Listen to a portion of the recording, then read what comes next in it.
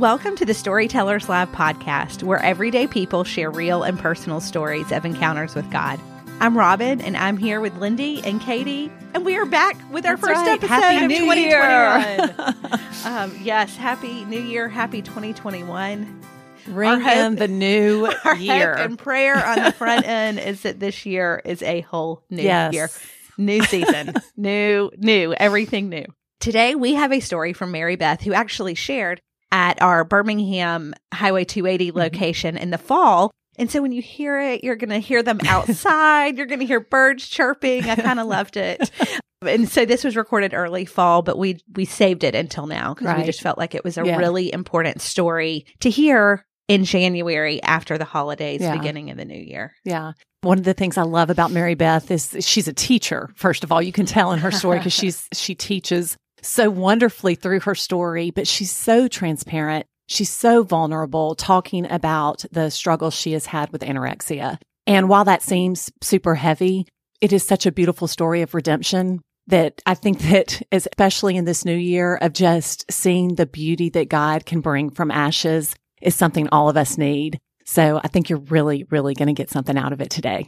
Yes. And just a fun little fact before we start Mary Beth's story, you're going to hear her talk about calling her high school best friend in this story. And as she talks about her experience in high school and how her best friend, responded to that and what it looked like to her, y'all, I found out after Mary Beth had shared that her high school best friend was my college roommate. That's crazy. It's a small world. I had no idea. And so anyways, I love when God does little things like that. It's wild. Anyways, I thought that y'all would find that fun because I've still kind of been blown away by it. But anyways, here is Mary Beth's story. 2020 is behind us, and we're in the new year. Yippee! And if you have been a listener of Storytellers Live for a while, or if you're brand new, you know that we have been partnering with Never Thirst for quite some time. And one of our highlights of 2020 was actually partnering with you and with Never Thirst to build a well in Cambodia. And Never Thirst is a Birmingham-based ministry that brings clean water and access to Jesus and the gospel to communities in Asia and Africa. So we want to thank you for partnering with us to build the well in Cambodia. And if you haven't partnered with Never Thirst yet, we invite you to. You can change the stories of women in need around the world. And one mother, this is so cool, one mother in the DR Congo said, "Since we received a water filter for our home, my children can now attend school. And I haven't heard them complaining as they used to. As a mother, I'm grateful, and I thank Never Thirst for their generous support to my family because I now have peace." So we're inviting you to give the gift of peace to more women and learn how you can partner with Never Thirst at neverthirstwater.org today. Thank you all so much for coming today. I see every single person here means so much to me, and I am really honored to be sharing my story today. I was talking with a friend of mine recently who had been listening to a sermon, and the pastor in the sermon was talking about pain points in life and how to move forward from them. And I feel like that when she said that phrase, a pain point and then moving forward from that pain point, adequately describes or kind of sums up my story. And there was a pain point in my life, and it was a battle with anorexia that changed the entire trajectory of my life. And my hope is that by sharing my story today, that it allows someone who hears it to know that you are not alone, that help and healing are possible, and that your struggles do not define you. I grew up in a loving and stable home. I have two encouraging and supporting parents, Dennis and Ann, and I say that so humbly and gratefully. And I'm an only kid, and I don't know what goes through your minds when I say that. Probably some of it's right and some of it's not right, but I'm an only kid, and I don't know if this comes along with being an only child, but I pretty much came out of the womb as a people pleaser. I'm pretty sure my first sentence was, "Did I do that okay?" Everybody okay with that? Needing that approval. And I have always really wanted to please everybody around me, which will come into play later in my story. I was very fortunate to have had a very happy childhood. In addition to loving parents, I had an awesome extended family with grandparents and cousins and aunts and uncles. And it's really honestly, and I thought about this a lot in preparation for this, really difficult for me to recall many negative memories from my childhood, which I don't say lightly and I don't take for granted. And any stress or anxiety when I think about certain memories usually was around people pleasing. And I'll give you a silly example to show you how this sort of bit me in my life. My grandparents lived in Birmingham and we lived in Montgomery. And so when it was holidays or every so often we would just take a trip, obviously, to come see them. And we would ride up here, and my parents sometimes would take different cars because my mom was a teacher and my dad was a sales rep. So their schedules were a little bit different. And when they would ride in different cars, they would ask me, who do you want to ride with? And I would have a panic attack, and I would say, well, Dad, how about I ride up with you halfway and then we'll stop and I'll ride with Mom the rest of the way. And they were like, hey kid, we're going to the same place, But that just shows you that I did not want to hurt anyone's feelings. And so I was always tending to people around me. And even with those memories, though, as I look back, I am so grateful for my childhood and for people who were extremely important to me and really shaped my life, including pastors and youth pastors and teachers and coaches. And I had a lot of positive influences. I enjoyed school. I had friends who I loved, and I just remember being happy. I had a great church who had introduced me to Jesus as a 11-year-old kid and who I had accepted. And life, of course, was not perfect, but it was as simple. When I look back on my childhood, I think of it being simple and happy as best I can remember. And one of the most distinct memories that I have as a teenager was in the spring of 1991. I was almost 14 years old, and I went to a Dawson McAllister conference. Now, some of you may recognize that name, but just in case, Dawson McAllister was a youth evangelist, and the whole conference was about struggles. And I was listening to him talk, and I was watching people around me share their stories, and I realized that I could not identify. And I even have a vivid memory of leaning over to our youth pastor during one of the sessions and just saying, I just can't really relate to this topic of a big struggle. And it is so ironic to look back on that moment, not realizing what was just around the corner. And the first tragedy that I remember in our family was the fall of that same year when I was 14, and my granddad and my great-grandmother died within a few weeks of each other. We had just moved into a new house, and they both passed away. And even though for both of them, their deaths were merciful because of health issues, it is my first memory. It was a very pivotal moment for me because it was my first memory of deep pain. So a few months later, my mom told me that I was going to have my wisdom teeth out. And the appointment was scheduled for July 2 of 1992. I had just turned 15. And I don't know if you've had your wisdom teeth out, but you may have been one of those fortunate ones who you had them out and the next day no one could even tell that you had your wisdom teeth out. But I was not one of those people. I had my wisdom teeth out and I swelled up huge. And I remember feeling and kind of looking like a bloated chipmunk. And my sweet mama, who is the biggest encourager of my life, kept telling me that it was not that obvious. And that was the time of my life, when I was kind of learning how to do makeup and stuff. It's funny because when I look back on my 6th, 7th, and 8th grade years, I would give anything to have that confidence, because when I was learning how to do makeup, there are pictures where blue eyeshadow is above my eyebrows. And at the time, I did not have a lot of luck in the boy department, and I honestly thought they were intimidated by my beauty. And when I look back at pictures, I don't think it was intimidation by my beauty that was going on then. But, I thought so. And so I was learning to do makeup. And when my face was this swollen, my mom was like, well, we can just try a little blush here or there. And, of course, it really didn't help. And my point in telling that is because 2 days after my surgery, we went to a 4th of July cookout. And as I was walking up the driveway, this little kid ran up to me, and the first thing he said was, "Why is your face so fat?" And there's just nothing like the honesty of a kid, right? And so I was, of course, mortified, as all teenagers are. But because I was so swollen, I was not able to eat much. And I have to say that looking back, before I was 15 years old, I don't ever think I knew what a calorie was. My mom had a healthy, our family was healthy. We never talked about body. I had a great example. It was we just did life. And I never thought anything about eating. It was really as if food was a non-issue. And I even have this distinct memory of when I had my wisdom teeth out that my parents had ordered pizza. And I remember walking out onto the back porch and smelling the pizza, and I started crying because I couldn't eat it with them. I was like, this is torture that you're ordering pizza and I can't enjoy it with you. So over a few weeks' time, when I had basically just been able to eat liquids and Sprite slushies, I lost weight. And it was not a ton, but it was enough that it made a difference. And at the time, I was cheerleading at my high school. And when we got fitted for uniforms, I remember that I had dropped a couple of sizes. And in fact, I remember that there was this girl on my squad who I really admired. And I got her old uniforms. And I just remember it being like, oh, well, that's kind of cool. Fast forward a month or two, when I got back to school that fall of my sophomore year, it was as if I'd had a bit of a transformation. And I got positive comments on my body and weight loss. And I have thought about this a lot, that I don't even remember what started my restrictive eating. But what I've learned as life has gone on is that it's very common with people who struggle with anorexia that the first thing they cut out of their diet is meat. And I remember doing that. I think that was true for me. And I remember mostly eating carbs, which is kind of ironic in today's protein-focused society. But over the fall of 1992, I kept losing weight as I kept restricting things from my diet more and more. And I saw a picture of myself recently as I was going to attend a homecoming dance, and I realized how thin I had gotten even a few months after my wisdom teeth surgery. And things that fall were going okay at school, but a slight change began to happen because I began to withdraw from friends.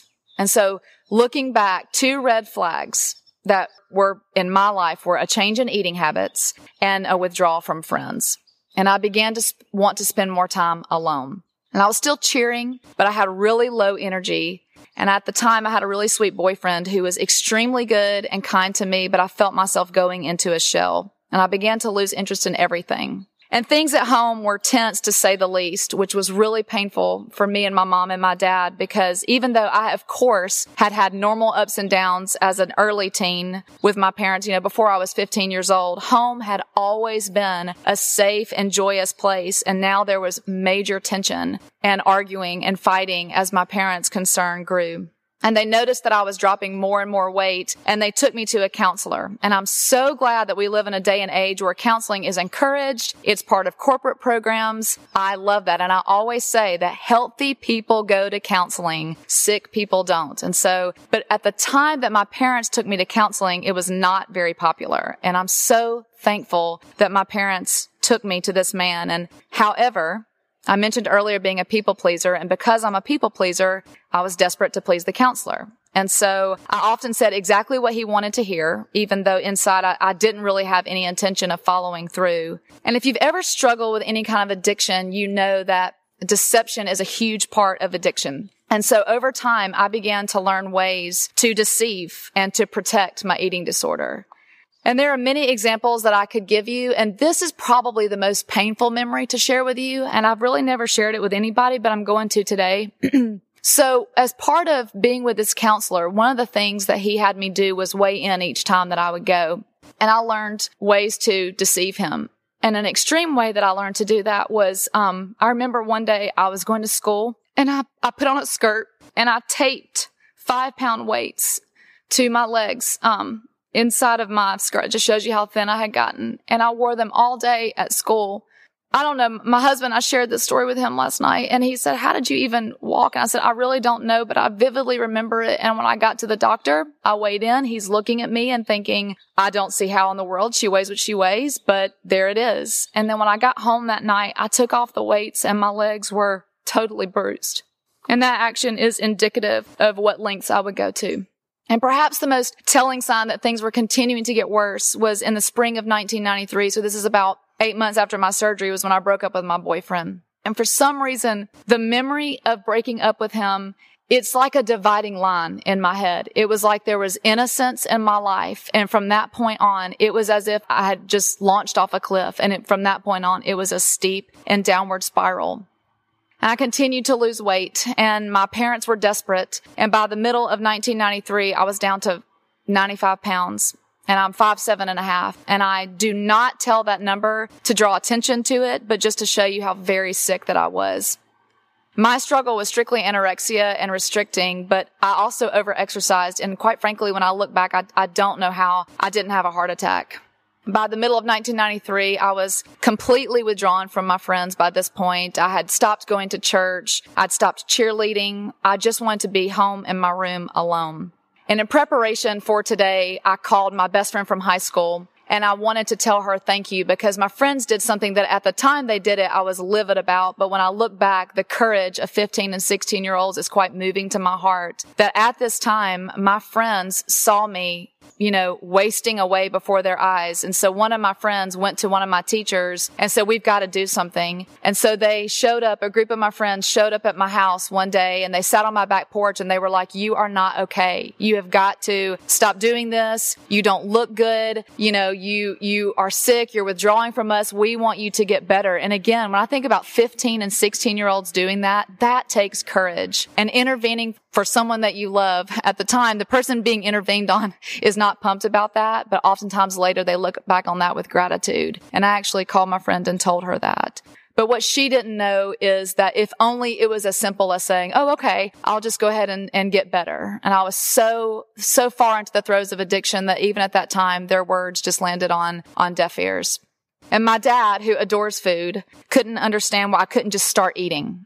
And if you've never been in the throes of addiction, you just simply can't understand it. And if only it was as simple to start eating or to stop drinking or to stop smoking or whatever it is. And I remember going to the mall and I would sit in the food court and I would watch people eat.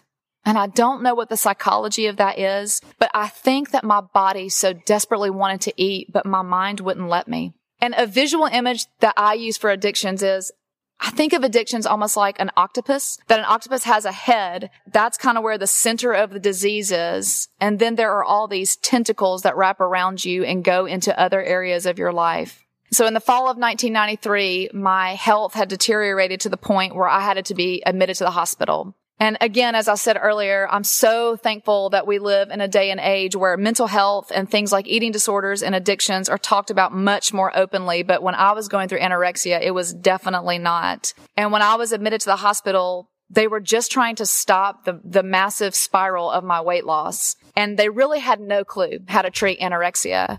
But because there are so many psychological components to anorexia, they admitted me to the psych ward. And when you are 16 years old and you are admitted to the psych ward, it seems like that would be terrifying. But I remember when my parents left and they dropped me off and I got to my room, I remember feeling relieved because I was away from home, the tension at home. I was away from the pressure to eat. And I realized quickly that it was the perfect place for me because as a people pleaser, I was well behaved. So I did exactly what the nurses and the doctors told me to do, and I gave them no issue. And because there were so many of us on that ward, and because there were many things to tend to, the doctors and nurses just simply kind of left me alone, and they couldn't pay attention to what I was eating and really didn't know how to focus on my issues. And so I could protect my disease. And I was there for 3 weeks, and I continued to lose weight. And they released me in the fall. Actually, I think, y'all, that it was this week in 1993 that they released me to outpatient treatment a few weeks before Thanksgiving. And I remember going to Thanksgiving a few weeks later, and all I ate was just a little can of soup. And I remember sitting next to my granddad. And I remember the look on my granddad's face. And everyone knew that I was dying before their eyes, but they didn't know how to stop it. And I sure as heck didn't either. And as the fall and winter continued, I kept seeing the doctor from the hospital as outpatient, and my sweet mom would drive from Montgomery to Birmingham every week for me to see this doctor, and I continued with the deception. And so every week, even though my parents could see before their eyes and were doing everything that they could, I was continuing to lose weight. But according to his scales, my weight stayed stable because I had learned different methods to add poundage. And after one visit, when my mom and I had gotten home from Birmingham, and I had taken off the layers and layers of clothes that I wore to those appointments, she weighed the bag of clothes, and the bag weighed 15 pounds, and it broke the bag. And once she learned that, she called the doctor. And the next week when I went to my appointment, he weighed me with my clothes on, and I walked out of the room, and he stopped and he looked at me and he goes, you know what? I think I'm going to get the nurse to have you take off your clothes and weigh you. And I knew in that moment I was busted. And when the doctor and my parents found out my true weight, he felt like we should just stay the course and see what happened. And thankfully, my parents said no. And they had really come to their last resort. I mean, counselors, doctors, hospital, we were running out of options. But in January of 1994, my parents got connected with an organization called Remuda Ranch. And after my mom and dad told me that I was going to Remuda, which was in Wickenburg, Arizona, that they said I was going to be gone for a few months. And of course, I cried and screamed, and I told them I would get better. I would start eating. You may have heard promises from someone you love before, right? When they're pushed against the wall, there's something in them. It's just like this protection. I wanted to get better to please them, but I couldn't, and they knew it. And so my mom and dad did the most selfless thing that they could do, and they put me into treatment.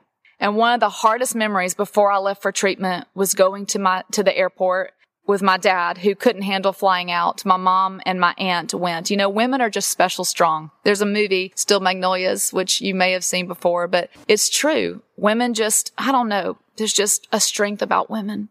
And my sweet dad, I remember him hugging me at the airport, and I wanted so bad to please him. And what I didn't know is that he was saying goodbye, because the doctors had told my parents that I wasn't likely to make it through treatment. And so we said goodbye. And I got on that plane and we flew to Arizona. And at my weigh-in at Remuda, I weighed 78 pounds. And the doctor told my mom to say goodbye. And you know what? I'm so glad I didn't know that at the time. I had no idea. And Remuda was beautiful. I have to tell you that all my friends thought I was going to Bermuda. I remember one of my friends asking me if I was going to learn to surf. And I was like, sure. And so they thought I was going to Bermuda, but I was at Remuda. And it was a ranch with equine therapy, and I love horses. So it was wonderful. I mean, I remember my first night there, I had this roommate named Tanya. And, you know, when I was thinking about this today, I thought, man, I would love to know where all of those girls are and what happened in their life. But I had this roommate named Tanya, and Tanya was a rodeo queen. So we bonded immediately. And I remember that first night, I was so scared. But in a way, you know, I had felt relief when I went to UAB because I could protect my disease. But then now I felt a sense of relief because it was almost like, well, here I am. And I'm so thankful that I was only 16 years old, because I watched older girls come and go, and they could check themselves in and out of Remuda, and they would be gone within 2 days. But as a 16-year-old minor, I didn't have the option but to stay. And I am so glad that was the case for me. By the grace of God and the miracle, all credit to God, I began to heal physically. And I'm emphasizing physically for a reason. I was there for 2 months. And over the course of those 2 months, there was a counselor named Sherry and a young life leader named Suzanne. And then all the other girls there who were part of my tribe. And we were all working together to get healthy. And we had counseling sessions and equine therapy, learning to care for a horse. I remember brushing this horse, and they would say, like, you know, you have to take care of yourself, and those wonderful animals that God used in my life. And body image therapy was part of it too. And part of the struggle, and if you've ever struggled with an eating disorder, then you know this, that part of the struggle with someone with anorexia or bulimia or an eating disorder in general, whatever it is that you can't see yourself as you really are. It's called body dysmorphia. And so part of our body image therapy was that they would have us lay down on a sheet of paper, and they would have us trace each other so that you could see the reality of your body. And, you know, what you see on the ground does not match up with what you see in the mirror. And that was trying to really connect reality with the difference of what we were seeing.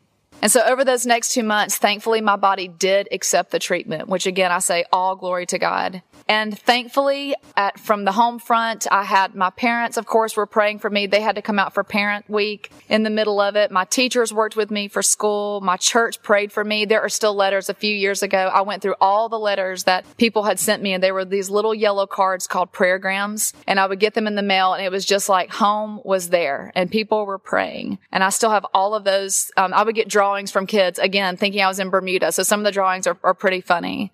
There were levels of treatment at Remuda, and level one, you were kind of up in the main house, and then the second level, you moved to the middle house, and then by the third level, I had my own roommate, and my roommate's name was Elizabeth, and every night, Elizabeth would play this little music box that would close out the night, and to this day, I remember the sound of that music box, and it was this safe space. Also, I had this memory, there was a time, the movie American Tail had come out, and if you've never seen it, there's the little mouse who's separated from his parents, and there's a song that I'm sure you've heard called Somewhere Out There, and sometimes we would play that in the main house, and just knowing that there were people out there who cared. So there are just pockets of memories when you have an eating disorder, and particularly if you have anorexia, your body can only tend to the major organs. So what it doesn't need, it doesn't tend to. And so some of my memory is spotty about things, but there are definitely moments that are still connected in my brain. the space at Remuda was so safe that the day that my counselor, Sherry, came to me and she said, guess what? You're going home. I remember that in front of her, I was like, this is wonderful. And I closed the door and I cried my eyes out. And it wasn't that I didn't want to go home to see my family, but all of a sudden I was going to be injected right back in to my old life. I was so scared. And many of the girls there who were older than me had gone to a halfway house before they went home. And looking back, maybe that would have been a good option for me. But as a kid, I had to go ahead and go home. And now physically, I was 20 pounds heavier and moving forward with gaining necessary weight back. But my doctors had told my parents before I went home that it would be 10 years before I experienced true healing. And you hear that and you're like, no, that's not possible. But they were right, because what they knew that we didn't know was that even though the physical part of anorexia had been dealt with on a level as I was at a healthy weight or moving towards a healthy weight, the mental and emotional battles were just beginning. And because I had starved myself for so long, my body sucked onto weight and I gained back over what my average was. So you can only imagine the overwhelming feeling that was for anybody, but particularly a 16-year-old kid. And I remember coming home and having breakdown after breakdown after breakdown. And people would see me. And this is oftentimes what happens, is that when someone is struggling with an addiction, we see the outside first. And so people would see me and think physically everything's getting better. And so they would see me and they would celebrate. But some of their well-intentioned comments were devastating to me, which of course is not their fault, but it was truly so very hard for me. And I did go right back to school and I plugged back in. But at that point, I felt like an outsider in many ways. My friends were great to me, but they had moved on. A couple of months had passed. And so I was trying to find my space. And I mentioned earlier the illustration of anorexia being like an octopus. And so while I was no longer in the throes of the disease, the tentacles certainly still reached out as I continued down the road of healing. And I could do a whole nother. And by the way, in Bama, we say whole nother, right? My husband's always like, it's another whole. So not in Bama, but I could do another whole podcast about the journey from there. But for time's sake, I'm going to summarize it simply. The tentacle that has been the farthest reaching in my life since being in the throes of anorexia has been around identity. When you go through a struggle like anorexia or any major thing, sometimes it tries to define you. And in my mind, I, for years, felt like I had a scarlet A for anorexia on my chest, and I really struggled to find my space. And when you're around any setting in food, there's just this paranoia that people are watching or paying attention to you. But the main part of struggling around identity from anorexia was really rooted in unhealthy romantic relationships. And as far as identity, when I was in treatment, one of the things that they told me not to do for 1 year when I got home, they said, do not date for 1 year when you get home. And I waited a whole 2 weeks. And so 2 weeks after I got home from Remuda, I began dating a sweet guy, but it was way too soon. And that pattern established a really bad pattern in my life for years. And I looked for my security in guys, and I would be in a relationship with a guy, and before I would even break up with him, I would already have another guy that I was interested in and be moving on to the next guy. And again, was looking for this sense of identity and security in guys. And of course, it did not work, because God didn't want me to find my identity in them. He wanted me to find my identity in Him. And a key part years later of God breaking that pattern for me was in 2007 when God forced me to take a dating break. And for 9 months, so I had dated, again, relationship after relationship after relationship.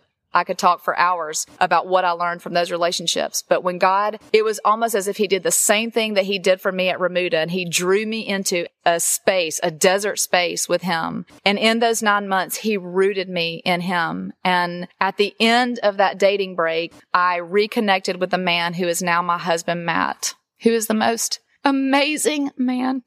And we have a healthy relationship, which is like #unbelievable.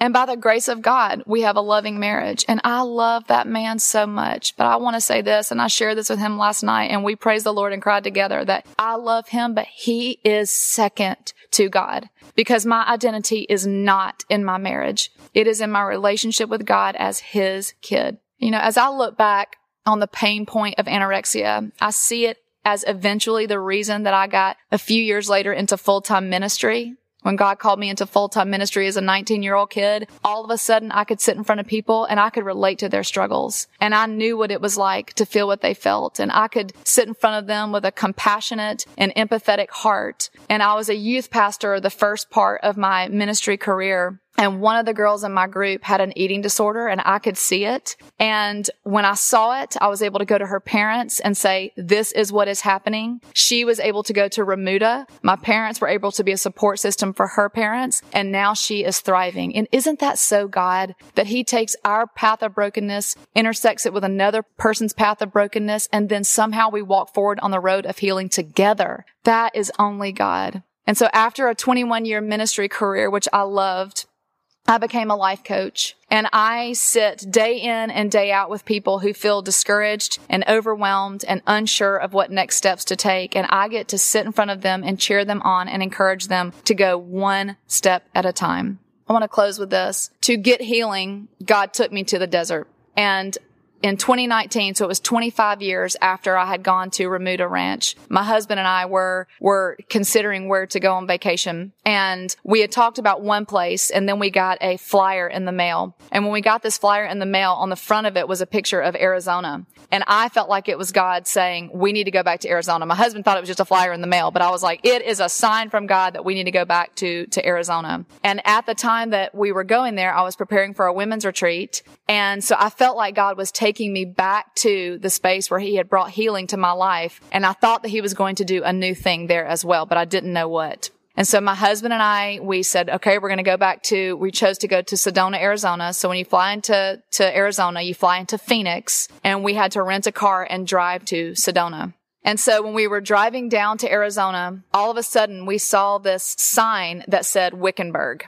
And I was like, babe, do you please mind if we stop? I have got to go see Remuda. And so we get off the exit and we are driving down the highway, and my heart was going 400 miles an hour. And it was like memories were just rolling over me. And we got to the middle of Wickenburg, and we parked the car, and I didn't even really know where the ranch was. I mean, I couldn't remember exactly, but we parked the car and we were walking around the area. And as we were walking around, all of a sudden I saw a nameplate on a door that said Remuda Ranch. And we tried to open the door, couldn't get in, saw it was abandoned. So we thought, well, there has to be something around here though, because we knew it was still open. It has a new name called The Meadows. But all of a sudden we rounded the corner, and there was the intake center for The Meadows at Remuda Ranch. And girls, y'all know this is a chick moment, okay? So we're getting close to the door, and I just feel this overwhelming sense. And I open the door and I walk into the intake desk, and I walked up to this woman and I was like, God used this ministry to save my life 25 years ago, and I just wanted to come and hug your neck. And she was like praising the Lord. My husband kind of walked out at that point because it was too chicky for him. But she and I, total strangers, but totally connected, because she had been through an eating disorder also. We cried, we hugged, we were thanking the Lord for what he did. And I said, is there any way, I know that I can't go into the ranch for privacy's sake, but I would love to see it again. And so she told us where to go. And I remember we were driving and we were having the hardest time finding it. I remember we thought we'd found it and it wasn't the place. And I was feeling the sense of discouragement, like, oh man, I'm not going to get to see this. And then all of a sudden we took a right turn, and I looked over to the left, and there was the ranch. And y'all, I stood there and just wept. I had memory after memory. I could see the house where I had done counseling with Sherry. I saw the barn where we had taken care of horses. I remembered Elizabeth and I listening to the music box, and memories were just flooding over me. And my husband and I just stood there and lifted our hands in worship at what God had done. So after I'd stayed there for a few minutes and just sort of cried for that little girl, I wept for my parents. I wept for the brokenness. It was as if God picked me back up and said, it's time to go forward. And the first thing we did was stop at Taco Bell, because after you've had anorexia, you're going to go eat Taco Bell in the name of Jesus and wave it in the enemy's face. Okay. So we got Taco Bell, and I was like, enemy in your face. And so when we are eating Taco Bell and we are driving down the highway away from Wickenburg, all of a sudden I see that the name of the highway is Carefree Highway.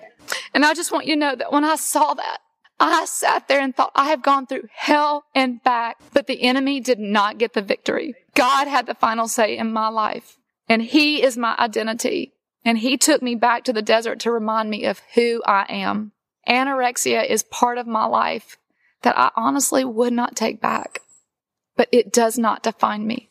And the only letter I have on my body is an R, which stands for redeemed. And for years, y'all, I stopped sharing my story because I felt shame. But I sit in front of you today grateful to have been down that road. And not that there are not things that I would do differently, but because every step that I've taken has led me right here to this moment with you. There's a part of me that wanted to end this podcast with that, with a nice, neat little bow that I'm totally healed from anorexia, but I want to be real with you as I conclude. My struggle with anorexia is not a period. It is a ... And here's what I mean by that. I still struggle with elements of my eating disorder, if I'm being fully honest. There are days that I battle with body image. There are days that I struggle with wanting to count calories. There are days where I feel out of control. I went through a difficult situation a couple of years ago, and boy, I just launched back into, just really being controlling around my eating. But here's what I want you to know. Even when I am struggling, I show up before a good God who meets me right in the middle of that struggle, and I lay it at his feet, and he picks up my burdens and he helps me. 2 Peter 1:3 says, "For his divine power has granted to us everything pertaining to life and godliness through the true knowledge of him who called us by his own glory and excellence." And when I show up for God, before God, he helps me one day at a time, one step at a time, and he meets me where I am, and he reminds me who I am in him. And that's my story. Yes, we would love to do questions.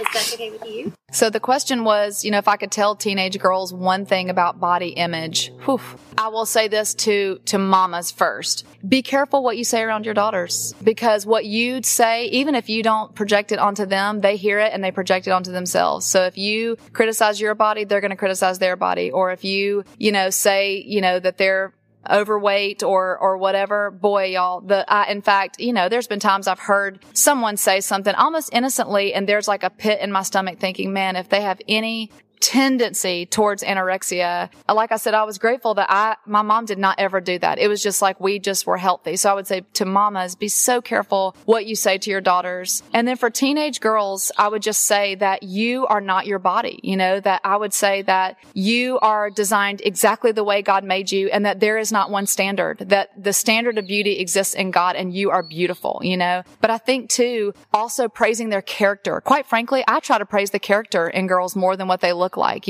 because I think so much of our society is rooted in what we look like, that if I can praise a young woman for her kindness or her, compassion or whatever, I try to do that. So I would just say affirm your daughter's character or your daughter's friends' characters or whoever it is, as much as you would praise what they look like.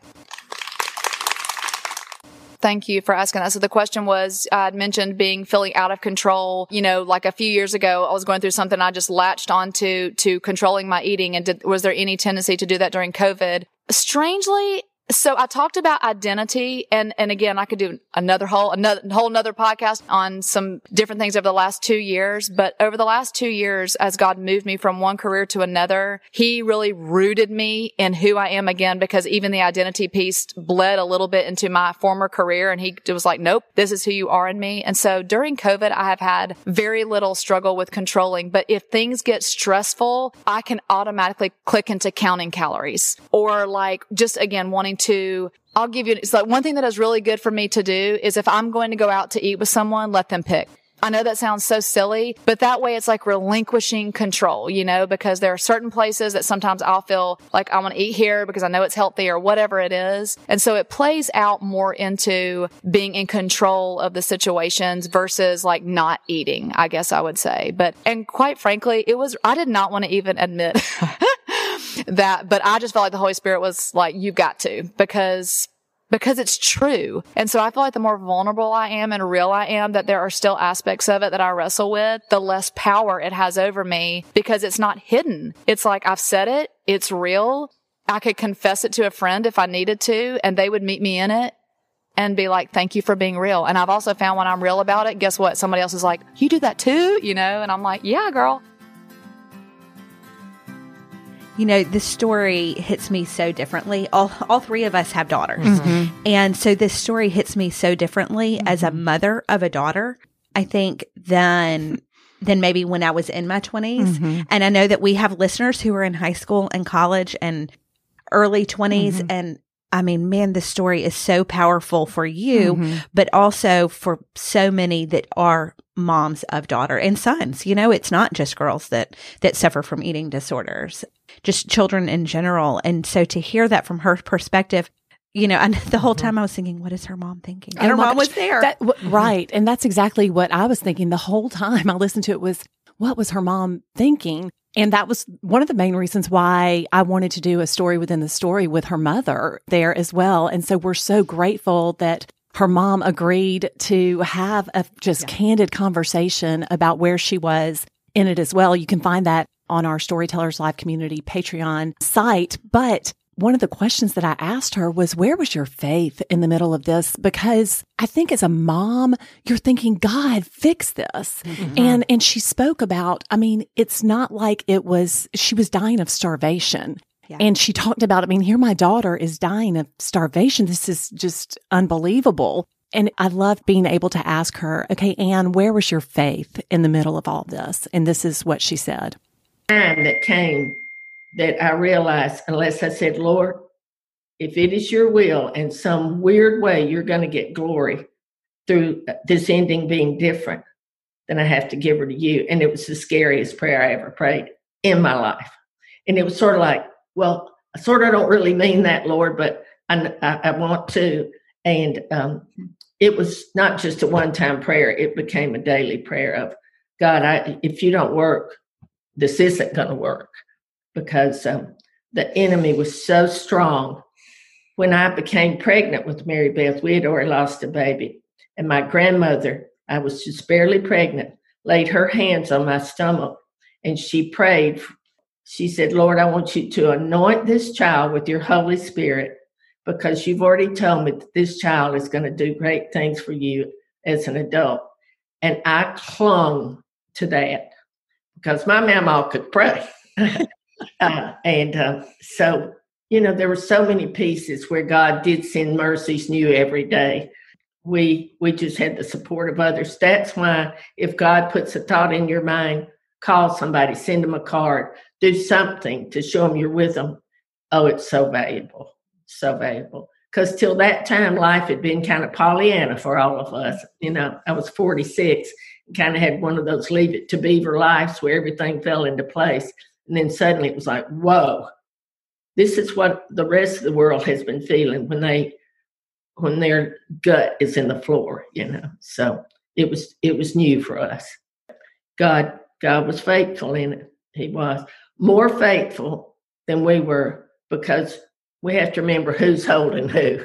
When our hands are too weak to hold his are not too weak to hold us. Oh, I loved how she ended that with saying, you know, when our hands are too weak to hold God's, his are not too weak to hold ours. And you know, she also spoke a little bit about the body of Christ. We weren't able to air that right there, but she spoke about how the body of Christ just held her up. The prayers that people were praying over her and over Mary Beth. And that really spoke to me and just the importance of, and she said that, you know, that when you feel God laying something on your heart to act on that, to try to reach out to others who, you know, we need to stand in the gap for the community of believers as well. And what a lesson just for parenting in general, whether you are going through a major struggle like an eating disorder or just the day-to-day of having to surrender your children and to surrender our children to him. It was interesting to me that I forget this, that an eating disorder is an addiction and that it plays those same roles.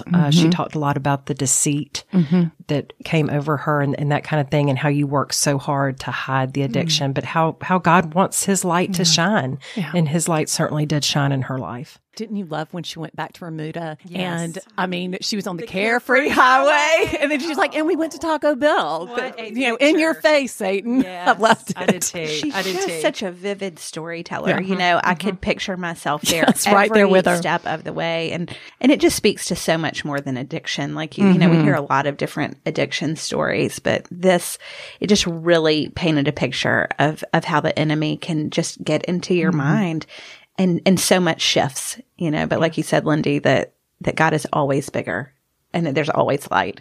And she has found such purpose in reaching back and helping others, reaching forward and helping others. And, you know, even just that her friend was your college roommate, she referred to, you know, God intersects the paths of brokenness. Yes. And that is what we try to do with storytellers, to make people realize, hey, somebody else has been through this too. You are not alone. Yeah. He intersects that path, and then you move forward together in healing.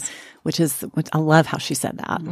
So, you know, this is one of those stories that probably you know someone who has suffered, and we would love for you to pass it along. If there is a prompting, if God's prompting you to text this to a friend or share it with them, do not be afraid to do that. You know, this may be a story that just one person needs to hear to find help and hope. And so we would love for you to share this. And so we thank you for joining us today in our first story of the new year. And again, you know, Katie mentioned early on and a little while ago that we did a follow-up interview with Mary Beth and her mom in our Patreon Storytellers Live community. And so if you are not a member, today is a great day to join, because I promise you that this interview, holy cow. It was an incredible conversation. I was so blessed that they were willing to do it. And Mary Beth goes really into details about the tentacles of the octopus and, you know, where she was struggling and how that led her, you know, to her addiction and to hiding her addiction as well. So it's really good. So we would love for you. Yes, we would love for you to join us over on Patreon, and you can do that at our website, storytellerslive.org. You can click join our Storytellers Live community on Patreon, or you can go straight there, and it's patreon.com/STL community.